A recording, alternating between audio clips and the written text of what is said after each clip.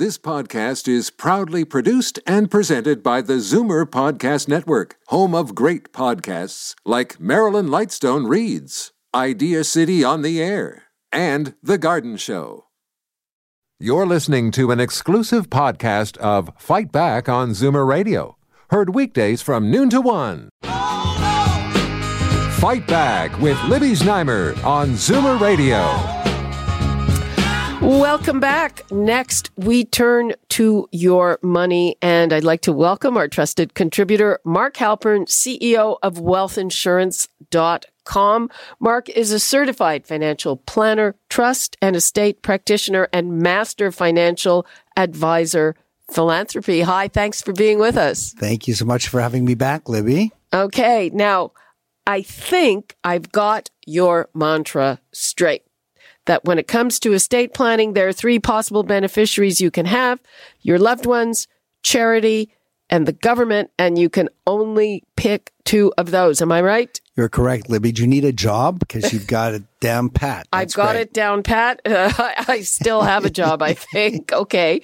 So, and apparently you can use life insurance to make sure that more money goes to the top two. Correct. Okay. So before we drill down, I'd like to give the numbers because Mark is here. He can answer your questions about today's topic or about anything else in the realm of financial planning and estate planning, which are things most of us put off dealing with. 416-360-0740, toll free 1-866-740-4740. And Mark, tell us a little bit about this life insurance. So first of all, you should just know, Woody Allen said something great. He said, the only thing worse than death is spending the night with a life insurance advisor. Okay. So it's not a topic we like to talk about. It's kind of icky, right? And most people... There are three kinds of people who buy insurance, Libby. Somebody buys insurance because they love somebody and, you know, they've got a mortgage, they've got young children who still have to be educated, or they need it for replacing their income. That's probably 80% of the population. But there's another group that buys life insurance because they don't like the government having their handout after their death, wanting somewhere between 27 and 54% of their assets. So they use insurance as a way to come up with the money that's going to be necessary to pay those taxes so that they can preserve their estate for their family or for charities. And then the other type of person who buys life insurance realizes that we don't have a lot of shelters left in Canada. Other than your principal residence and your TFSA and maybe winning the lottery, life insurance is part of the Tax Act and actually allows people to accumulate their money on a tax sheltered basis and actually access it if they need it, and also pass it along on a tax-free basis. Okay, so if you collect insurance, is that taxed? No, life insurance is paid out tax-free. Okay. And people will generally have a named beneficiary on that as well. It's also protects you against creditors, because if you have a named beneficiary of a spouse or a child or a charitable institution, it will be paid out tax-free. So imagine paying for insurance for pennies on the dollars, right? To create these larger insurance dollars and have them paid out to people that you care about. And I think that comes down to planning, though. It's not buying something as a transaction. It's not like, here, buy this. This is what it costs. It really has to be part of somebody's overall financial planning to really understand, what is their tax bill going to be like? Do they have enough money at retirement? Can they give away money now to their loved ones? Do they have money available to give to charities? And how much never spend money do they have, where really they're just paying taxes on that money? In other words, they're the custodian or trustee for the next generation. Can we use some of that money that won't impact their lifestyle right now and buy this tax-exempt insurance to make sure that their estate is preserved? Okay, well, I know that life insurance is a lot cheaper when you're young and healthy. And I'm assuming that by the time most people listening today are thinking about it, they're probably not that young anymore. So can anybody who is, say, in their 50s, 60s, 70s buy life insurance, and isn't it expensive? Yeah, so you're right. The only way you can acquire insurance is you have to be healthy, right? And then it's based on your age and your smoking status and whatnot. And yes, it becomes more cost cost prohibitive as you get older. But the type of insurance that I'm referring to when it comes to estate planning is something called joint last to die insurance. In other words, it's an insurance policy that's purchased on ideally a husband and a wife. So in case you're paying much less premiums for it, but it pays out on the second to die of the husband and wife, which is when the taxes are due. So there's a significant amount of arbitrage in terms of the costs, because let's say they'll put two 65-year-olds into kind of like an actuarial time machine, and they'll put them down as a 52-year-old male. So the pricing is only based on a 52-year-old male as opposed to a 65-year-old. Huh? I don't want to get into the weeds with you, Libby, but we can, sort of offline. Okay, I'm just curious about how two 65-year-olds become one 52-year-old. Yeah, speak to the actuaries. They're the ones in the ivory towers who are, sort of masterminding all of the numbers in order for these types of strategies to be still profitable to insurance companies and to their shareholders. Okay, now I bet that a lot of the people who are listening to this thinks, this is fascinating, but it sounds like something that's really not for regular people, but for extremely wealthy people. That is a great point. And people, also feel that way. And that's why they don't have wills, and they don't have powers of attorney in place, and they don't have a listing of where all their stuff is, because they think, I'm not Bill Gates, I'm not Warren Buffett. But if you have any assets whatsoever, again, think of the costs that are involved with dying in Canada, right? There's expenses called funeral expenses. There's expenses. See, I'm laughing nervously. Yeah, I know. Listen, this is not a subject that people like to talk about. They'd much prefer to, go for a tour of the Eaton Center, or go on a double-decker bus ride, or go to a Jays game and get a haircut. But this dealing with taxes and estates and inheritances and beneficiary designations, people don't want to deal with this stuff. So the key that I feel that people should be aware of it is take care of all this stuff while the sun is shining. And there's a lot more options like life insurance as a way to be able to preserve what you have. I meet people, Libby, that might have, $1 million estate, but they don't realize that their family's only going to be getting half of that. So if there's something they can do now to preserve that full million by doing some planning, doesn't that make sense to spend a little bit of time on that? Mm-hmm. It's interesting. Just a couple of days ago, we did a story again, and it was a survey from a financial planning company trying to get people to make financial plans. But it was talking about how a quarter of retirees say they have to live very frugally. Yeah, I would suggest that a very large number of Canadians have more month than money. Let's take that, right? Yeah. The good news is real estate has appreciated so tremendously. And if you're fortunate to own a house, a lot of people might be banking on that as part of their retirement. Yeah, but where are you going to live? Yeah, exactly. We see lots of condos going up, but they're expensive, and to live in the city. So maybe you'll have to move out to Elliott Lake or Perth, Ontario or something. There's some beautiful communities out there, but it really, each person has a unique situation. There's no cookie cutter here. So it doesn't really matter how much money you have. And, I mean, people who are worth, $20 million who consider themselves poor because they grew up, Libby, working very hard, and they've still got those, very conservative attitudes, and they don't consider themselves wealthy. And, it's beautiful to meet those kinds of people, and there are a lot of them. But, sometimes when you go through the planning process and you show them they've got more than they need. I remember being in a meeting with a couple who were worth $10 million, and the wife turned to the husband and said, honey, we can go on that cruise. She was still feeling like squirreling away money. And that's why planning is so very important, because what it does is it gives you the freedom to be able to do things and have flexibility and options that you might not be aware of. Okay. Now, I want to give the numbers out again before we go to break, because here's the question. So you're talking about people who do a plan and realize they have more than they thought they did, and they don't have to be so worried. But I'm sure the other thing happens as well, where people realize that they have less than they thought and not enough. Yeah. How about this? You might have a mother and father, and they love their kids very much and their grandchildren. And the last thing they want to do is not leave them money. So they're very tight during their retirement because they want to try to spend as little as possible because they want to be able to leave something for their children. Wouldn't planning there be very nice where, if you got some, let's say, life insurance in place, that would give you the freedom to be able to spend all your money and at least be able to have an asset left over for your family. So that would sort of give you that freedom. But, there is concerns about running out of money, and there are strategies with regards to CPP and OAS government benefits and being able to access equity in your house, for instance.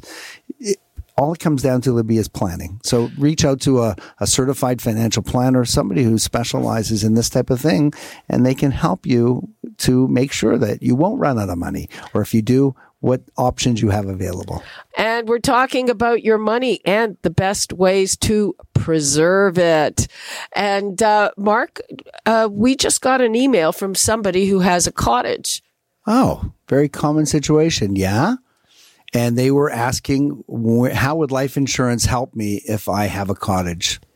So just know that if you have a spouse and you die, everything rolls over to your spouse tax-free. But on the second to die of a husband and wife, everything is taxable. Okay. And one of those things would be an investment piece of real estate, not your principal residence, but in this case, the cottage. Let's say, Libby, the cottage you paid $250,000 4 years ago. Let's just say it's grown to $1,250,000. Not unusual. Yeah. So you have $1 million gain, which means upon your death, the government's going to want $250,000 of taxes. So how do you pay for that? Either you have the cash sitting around, the family has the cash sitting around, or they have to borrow the money. Who's going to lend it to them and you have to pay it back.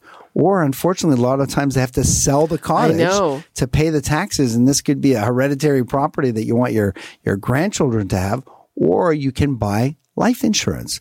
Life insurance is really pennies for dollars so that the money is there to eventually pay the taxes. And in many times like this, Libby, the adult children will actually pay the premiums on the insurance on mom and dad, because ultimately now they're going to have the cottage without the taxes, and they're paying pennies now for those premiums for the insurance that'll eventually pay out.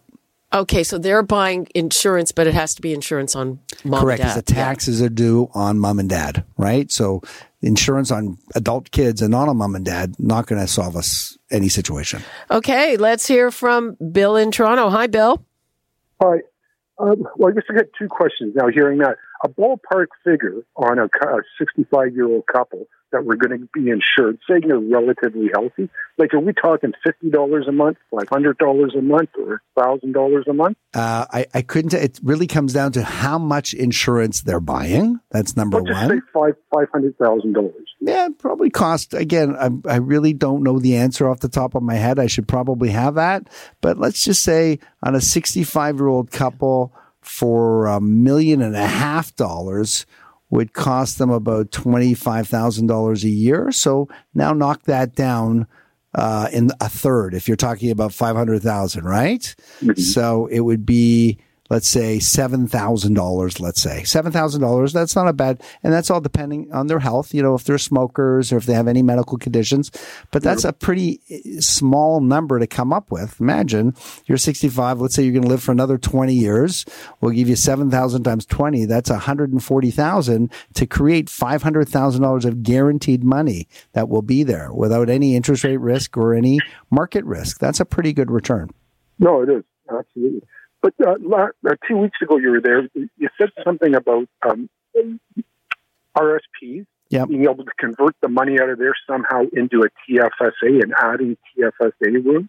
Did I misunderstand that? Or? Yeah, I don't recall. Yeah. I don't recall that. I was saying. Oh, let's hear, Libby. What did you say? I said, so I've put, my savings into RSPs, and I realize now, and to the, and ignoring TFSAs just because, I've got extra money, let's get a tax break, and realizing that in retirement, it would really be, not that I ever plan on retiring, we won't let you, Libby. Thank you. To have, more money in a TFSA so that you have two streams. You have one stream that you take out and pay taxes on and one that you don't. Right. So look, TFSAs are great. Again, they're limited to only $6,000 a year. Bill, I think what you might want to know is, let's say somebody has $500,000 in registered money like RSPs or RIFs. Mm-hmm. After the husband and wife die, the government's going to want 54% of that. So your $500,000 is only going to be worth, let's say, $240,000 to your family. Wouldn't it make sense to take some of the money and buy a $250,000 life insurance policy so that your kids get all $500,000 as opposed to the government getting $250,000? So that's that's information that I can use. Yeah, it comes down to planning. So if we can help you, please be in touch but do speak to a certified financial planner or a trust and estate practitioner, somebody who's got this information, is well versed on life insurance as well. Okay, thanks very much. Okay, you're welcome. Okay, there you go. That's interesting. Yeah, and he actually said the information was something he could use. So we must be doing something good, Libby. Okay, well, let's hope so. Let's take a call from Alexis in Aurora. Hi, Alexis. Hello, Libby. Thank you for taking my call. And I do believe in life insurance. It is a very, I think, good thing to have, and it can be most helpful, as the gentleman has clearly stated.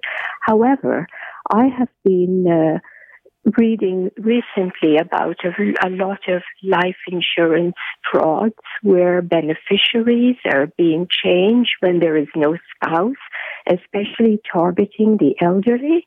Is there something that he may be aware of that he can tell me how you could get around that or what you should do? Such a sad situation because, first of all, anybody who targets the elderly, there's a very, very hot place for those people in a world that I believe in. So that just aside. But it's very sad. And I really think that the way around it, and I haven't really heard how to deal with it, but is really to have a close confidant, right? Mm-hmm. Clearly, if you have a child, an adult child that's well-versed in stuff, that they should be involved with anything that you're talking to anybody about tax or, investments or estate planning or insurance. They should be part of that.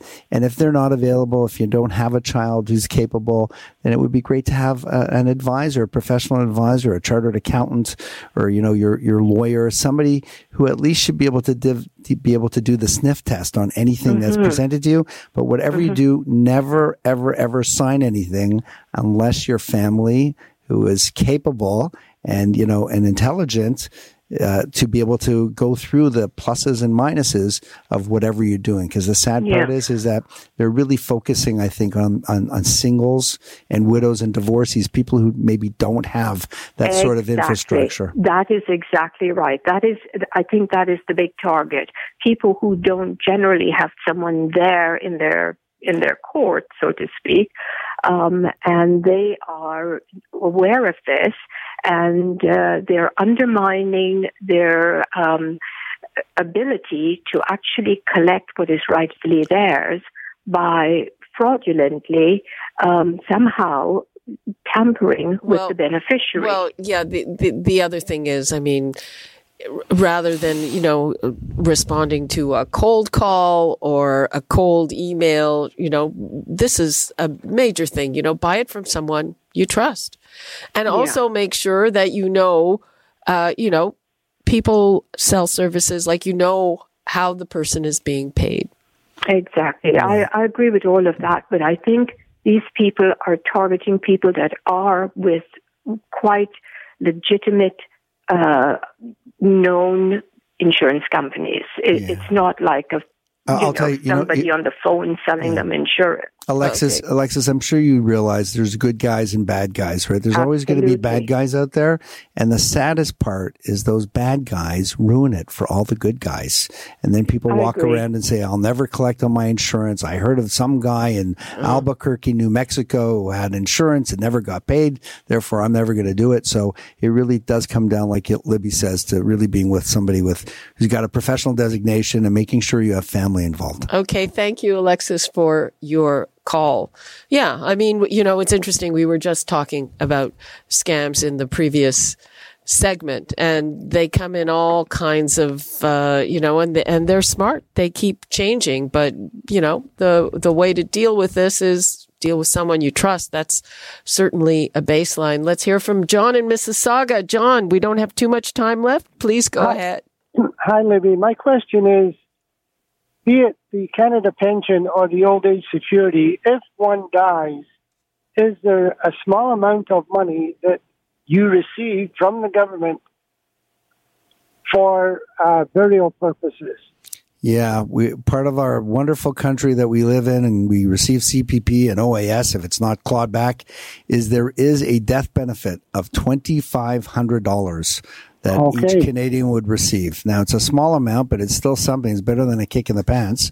But Good, getting to your CPP, this might be something of interest to your listeners, Libby, that if they do have CPP, you can delay it till age 70 or start taking it as early as age 60. But when you start taking it and you die, it's gone. It doesn't exist anymore. So, Well, there's a survivor benefit. No, I'm not talking about a pension plan. I'm talking about CPP. CPP ends when you die, and your spouse has CPP as well. So they're not going to receive anything. And what's going to happen is if you don't need that CPP for whatever reason, let's say it's just, you're getting it, you're being taxed on it, and you're reinvesting it and getting taxed on it again, there is a strategy using life insurance and using your CPP where your CPP can continue forever to your grandchildren or to your children.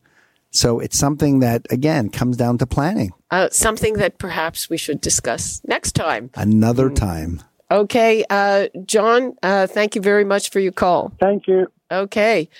And that's all the time we have for today. Mark, anything you want to leave us with? Well, it's, as I said, the time to deal with all of these important matters is while the sun is shining. We all have incompletions in our mind, and we don't always appreciate how much they rob us of energy. So it's best to look after this. And I think I'm on next week as well. You're having me, and we're going to be speaking about philanthropy. Because, of course, as soon as December, most people, myself included, make most of their charitable contributions at the end of the year before they deal with their taxes. So we're going to hopefully help people understand how they can maximize their giving and at the same time minimize their taxes by being philanthropic and charitable. Okay, that sounds great. Mark Halpern, wealthinsurance.com. That's where you can reach him. Thank you so much for being with us. Thank you for having me again, Libby. Okay, that's all the time we have for today. Oh, and a program note, Jane Brown will be in the chair tomorrow. I'll be at a charity thing, and I'll be back here on Friday, Free for All Friday. You're listening to an exclusive podcast of Fight Back on Zoomer Radio. Heard weekdays from noon to 1. You're listening to an exclusive podcast of Fight Back on Zoomer Radio. Heard weekdays from noon to 1. You're listening to an exclusive podcast of Fight Back on Zoomer Radio. Heard weekdays from noon to 1. This podcast is proudly produced and presented by the Zoomer Podcast Network, home of great podcasts like Marilyn Lightstone Reads, Idea City on the Air, and The Garden Show.